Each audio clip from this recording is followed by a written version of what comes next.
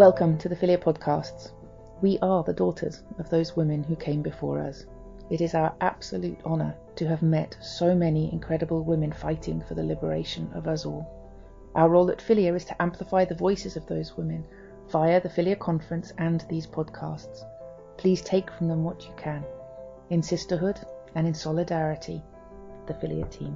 My name is Heather Brunskill-Evans and I'm a spokeswoman for Philia. Today I'm interviewing Carol Adams, who is going to come to the Philia Conference and as a keynote speaker on Saturday morning, the 20th of October. The title of Carol's talk is Take Out Misogyny. So welcome, Carol. Thank you so much, and it's quite an honor to be participating in this conference later this month.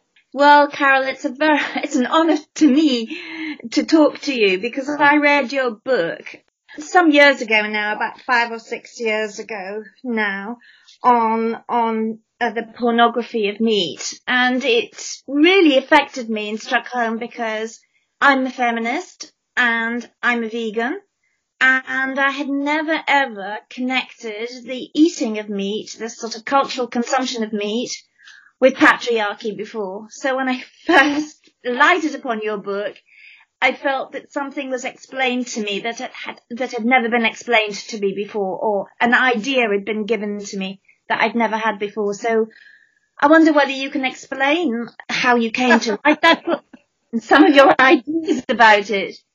Well, thank you.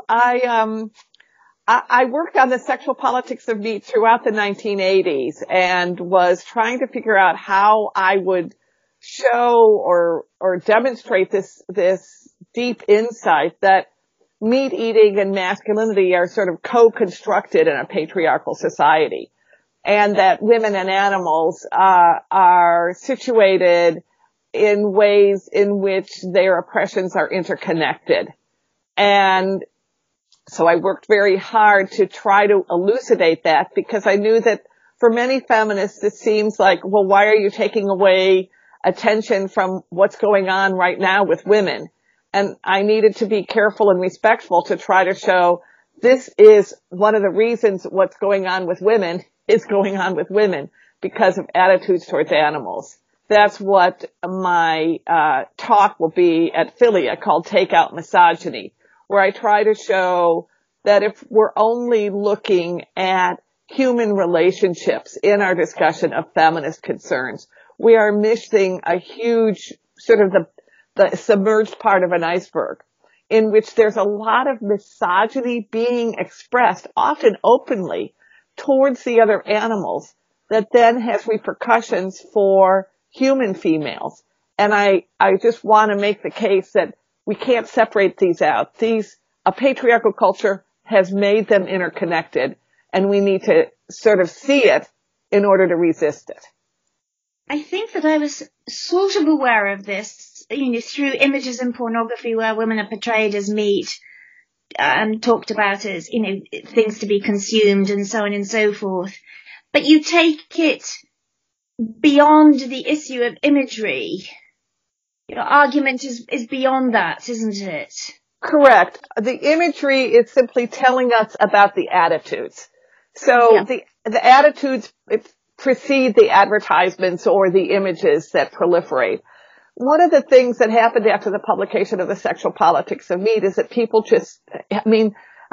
uninvited, they just started sending me images from all around the world that said, yes, look at this. Now you've helped me understand this. And for the Philia Conference, I've been collecting all the ones from England, and I am sorry to say that everything I observe about images in the United States are also true and appearing in England. A lot of it is not just representation of women as being animal-like, but there's a lot of racializing that's going on. And so the sexual politics of meat is a way that white male supremacy is encoding itself. And the way it encodes itself in a culture that's heavily invested in images is to use images. I think you've written further books after the sexual politics of meat on the same theme. Well, developing the theme or trying to explore other aspects of it. So, for instance, the Pornography of Meat, which was published in 2005, it took the images I'd been sent and that I had gathered together for what is still called the Sexual Politics of Meat slideshow.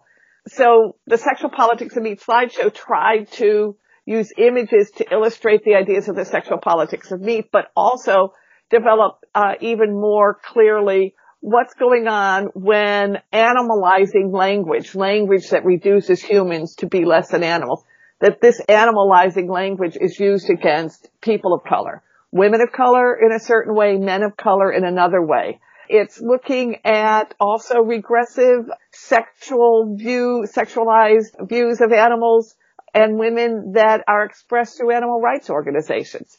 So that was 2005. Recently, I did a book that came out earlier this year called Burger, that's looking at the cultural history of this iconic food, the hamburger, and tries to tell the dissenting story of its rise.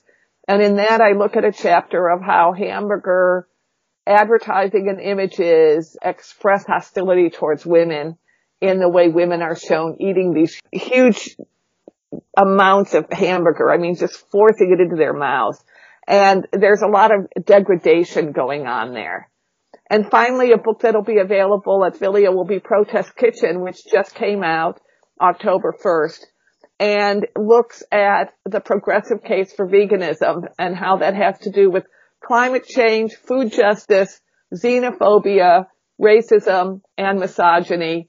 And the chapter on misogyny is the title of my talk, Take Out Misogyny, which has that sort of double entendre, take out misogyny, which is what people are being sold through the way meat is represented, and let's take out misogyny. Let's get rid of it. Excellent. As you're talking, I'm thinking that you're in double jeopardy here, because it's very difficult to get people to listen about patriarchy. It's also very difficult to get people to listen about veganism, because in both instances, it's as if one is trying to make the other guilty for practices. From myself, I know that if I'm a vegan, often people feel quite guilty about what they're eating. I think if you talk to men about patriarchy, they feel guilty about their own patriarchal attitudes. So I'm full of admiration that you've managed to bring those things together and that you're still alive here at the end of it.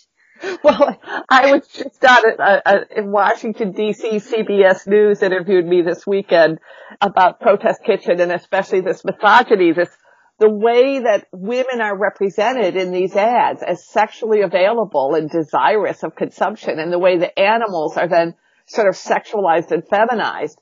So that right in front of us, I mean, walking down the street, you're going to see what I consider to be hate speech about women. And it's using the fact that we can do anything to animals we want, and they're killed, and then it's implied they wanted to be killed, to be consumed. Anyway, I had this conversation with a very doubting reporter, and I got in my email off of my website that this person says, I just heard your interview with CBS Radio, and I sincerely ask you that you go seek professional help. I honestly believe you to be a possible threat to others and possibly yourself. And I think, the person who wrote that is so set in their ways that they don't even know how to invite a dissenting viewpoint. Somebody else posted in response to an interview that said, first you take away my rights, then you take away my meat. But what rights are they talking about? They're talking about the rights to look at women as objects. Yeah. They're talking about the rights to believe beings exist for someone else's pleasure. And I think that what guilt is a very positive thing if we respond to it. But people kind of like to be chronically guilty. They don't want to change, but they can't get rid of the feeling. Chronic guilt isn't healthy. Guilt is a prick to the conscience to say, something is terribly wrong here. What are you going to do about it? And their response is, they're not conscious they're doing this, but their response is, I don't want to do anything. I don't want to give up eating meat. I don't want to examine my male privilege. It's like white fragility as it's defined, where whites suddenly become aware that we live in a racialized world and that we've been pillowed with privilege. And their response is, well, I don't want to look at that. And so they suddenly act very wounded to have this awareness. But consciousness, as we know as feminists, consciousness is the beginning point of revolutionary insight into oppression. Consciousness is a gift. Absolutely. Absolutely.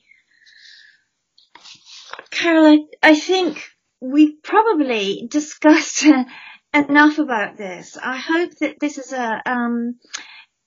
tempting people to come and listen to you talk, because it will be absolutely fascinating. I certainly will be there.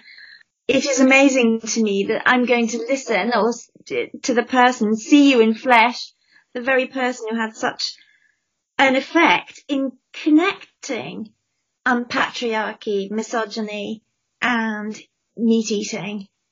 So thank you very much for this conversation, and I look forward to seeing you on October the 20th, and I'm very pleased your books are going to be there too, so I shall buy more. Thank you very much. Well, thank you so much for the interview, and I'll see you in a couple weeks.